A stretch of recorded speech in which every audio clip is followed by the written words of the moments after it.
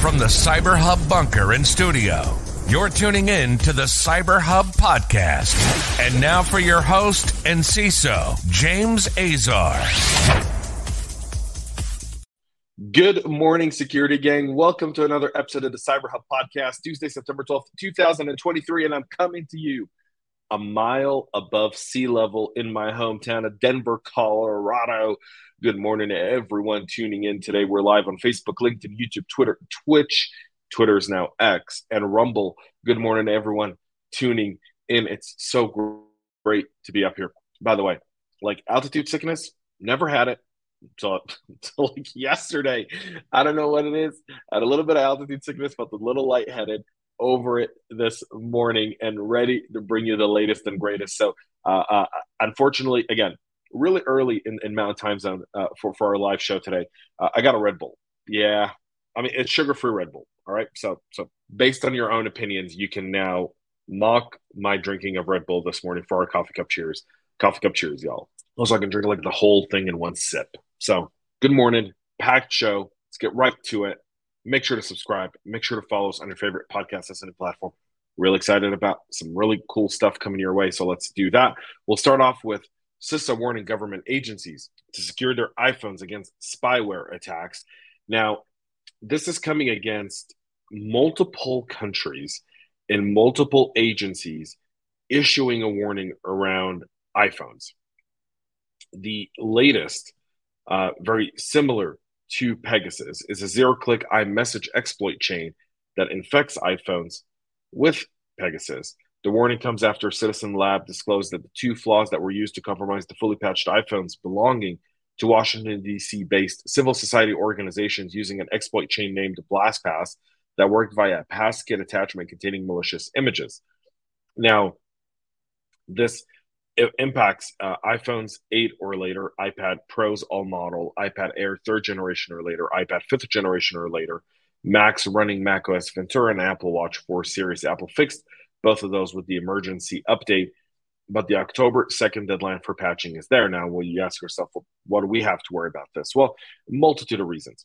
Once an exploit exists, once there's an exploit, then understand that your organization, your executives, your board members could potentially be targeted using this exploit. So, as a general rule of thumb, what would be the smart thing to do here is ensure that we're managing these endpoints effectively. We're auto-patching these as they come through, and we're also identifying the people who are most likely that could potentially be victims of these types of attacks, especially in a global place like the one we all operate in today.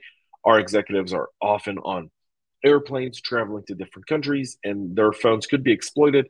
Even if we don't think something's important to us here, something could be important to the company or to this executive somewhere else and could potentially make them a target. So just keep that in mind. You have to run the right risk assessment on these. Symantec has also identified a new APT that's focusing exclusively on targeting critical national infrastructure organizations. It's dubbed Redfly. The threat actor has been observed using the ShadowPad remote access Trojan, a successor of the core plug and PlugX, to maintain persistence on compromised national grids in Asia for as long as 6 months. The campaign, Symantec notes, Redfly uses a distinct variant of ShadowPad, which relies on the domain websendcl.com as its CNC server. On the infected machine, the Trojan masquerades as a VMware file and directories and sets up persistence by registering a service that's launched at Windows startup. Symantec tracked back the attack to February 28th when the APT executed ShadowPad on a single machine. Malware was executed again on May 17th, one day after the execution of a suspicious Windows batch file and a packet loader. On the 16th, the attacker also modified the permission for a driver that was later used to create dumps of the file system and dumped credentials from the Windows registry. So they made some mistakes there. The motives behind this campaign seem to be a bit more in the espionage play than anything else. Some have attributed this to China, essentially, and they are China linked. And because this is specifically targeting Asia, where China, like what Russia does in the Ukraine, China does in other parts of Asia, they're going to test stuff to see if they can deploy it eventually. This lets you know kind of how they're targeting the national grid and the resiliency any organization would need to have today in order to survive any such attacks. Google on Monday released their own emergency Chrome 1.16 security update to patch their fourth zero-day vulnerability discovered in the browser so far this year. CVE 2023-4863 rated critical severity. The bug is described as a heap buffer overflow issue in the WebP component of the browser. Google's aware of the exploit that does exist in the wild, and they're asking everyone to update to the latest Chrome version as soon as humanly possible. And in the beautiful city of Las Vegas, MGM Resorts has shut down IT systems after a cyber attack. This was, first of all, confirmed by the company issuing a statement on X, now formerly Twitter. MGM Resorts recently identified a cybersecurity issue affecting some of the company's systems. Promptly after detecting the issue, we quickly began an investigation with assistance from leading external cybersecurity experts. They've also notified law enforcement. They've taken prompt action to protect their systems and data, including shutting some down altogether. It appears the outage started on Sunday night, and computer systems in the resorts are currently down. Reports online note that the company switched to manual operations with ATM and credit card machines on properties haven't been affected. The MGM Resorts main website is also down, currently informing customers to make hotel reservations over the phone. So there is that as well. All MGM websites using the same domain name as the main one, i.e. mgmresorts.com, have been offline for multiple hours. Local Las Vegas media outlet Vital Vegas also reported that the slot machines are not functional, instead displaying a temporarily unavailable message in some of their casinos. I can tell you, I know actually someone who does reside in Vegas, and I have family actually visiting Vegas at the moment, and they're staying at an MGM resort because, MGM said everything is operating. At least yesterday, everything was smooth from that end. So there's that attack on MGM.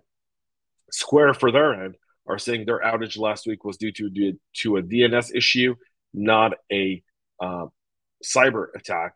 The 14-hour-long outage affected Square payment acceptance and other services, led to customers being able to log into their account or process payments. As of Thursday, many customers reported losing thousands of dollars in sales as they were unable to process payments during this period.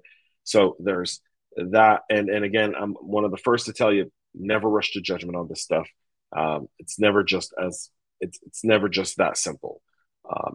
And one key thing is not every outage is cyber related, and we should remember that we don't want every outage to be cyber related.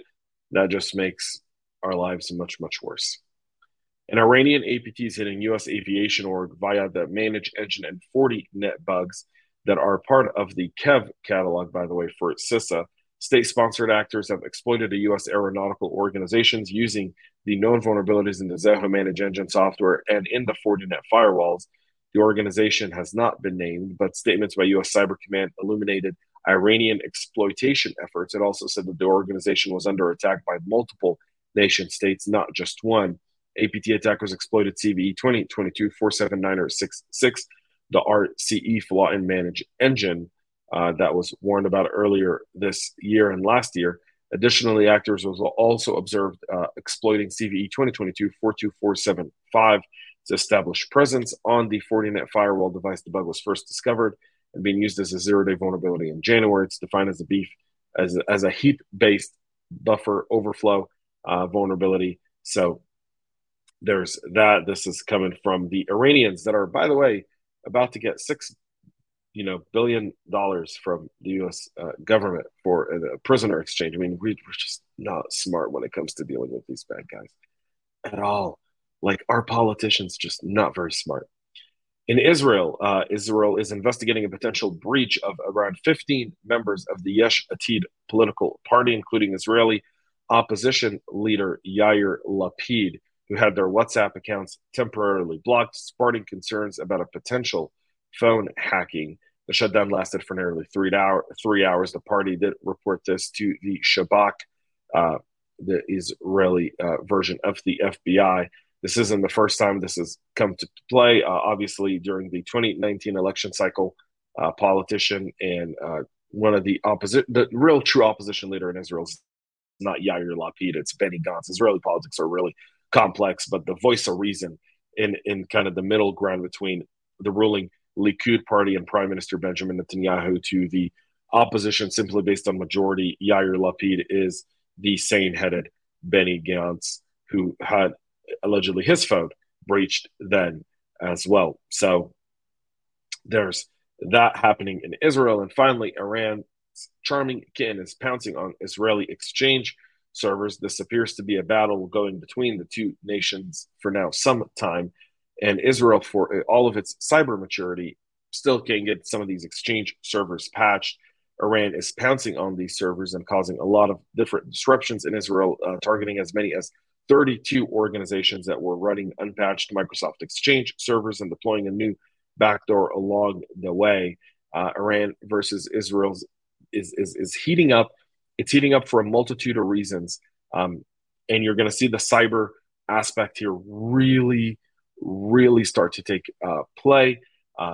Tensions are rising between the two nations with earlier over the weekend, the head of the Mossad saying, we will get to the heart of Tehran to stop Iran from acquiring a nuclear weapon.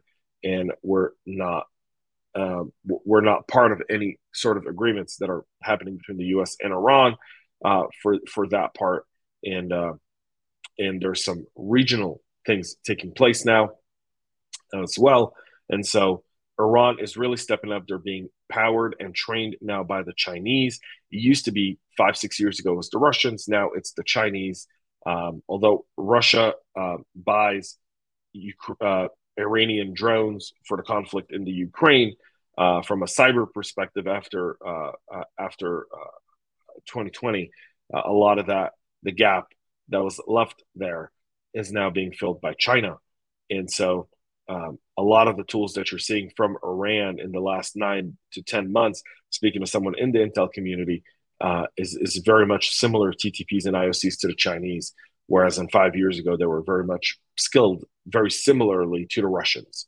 So there's that.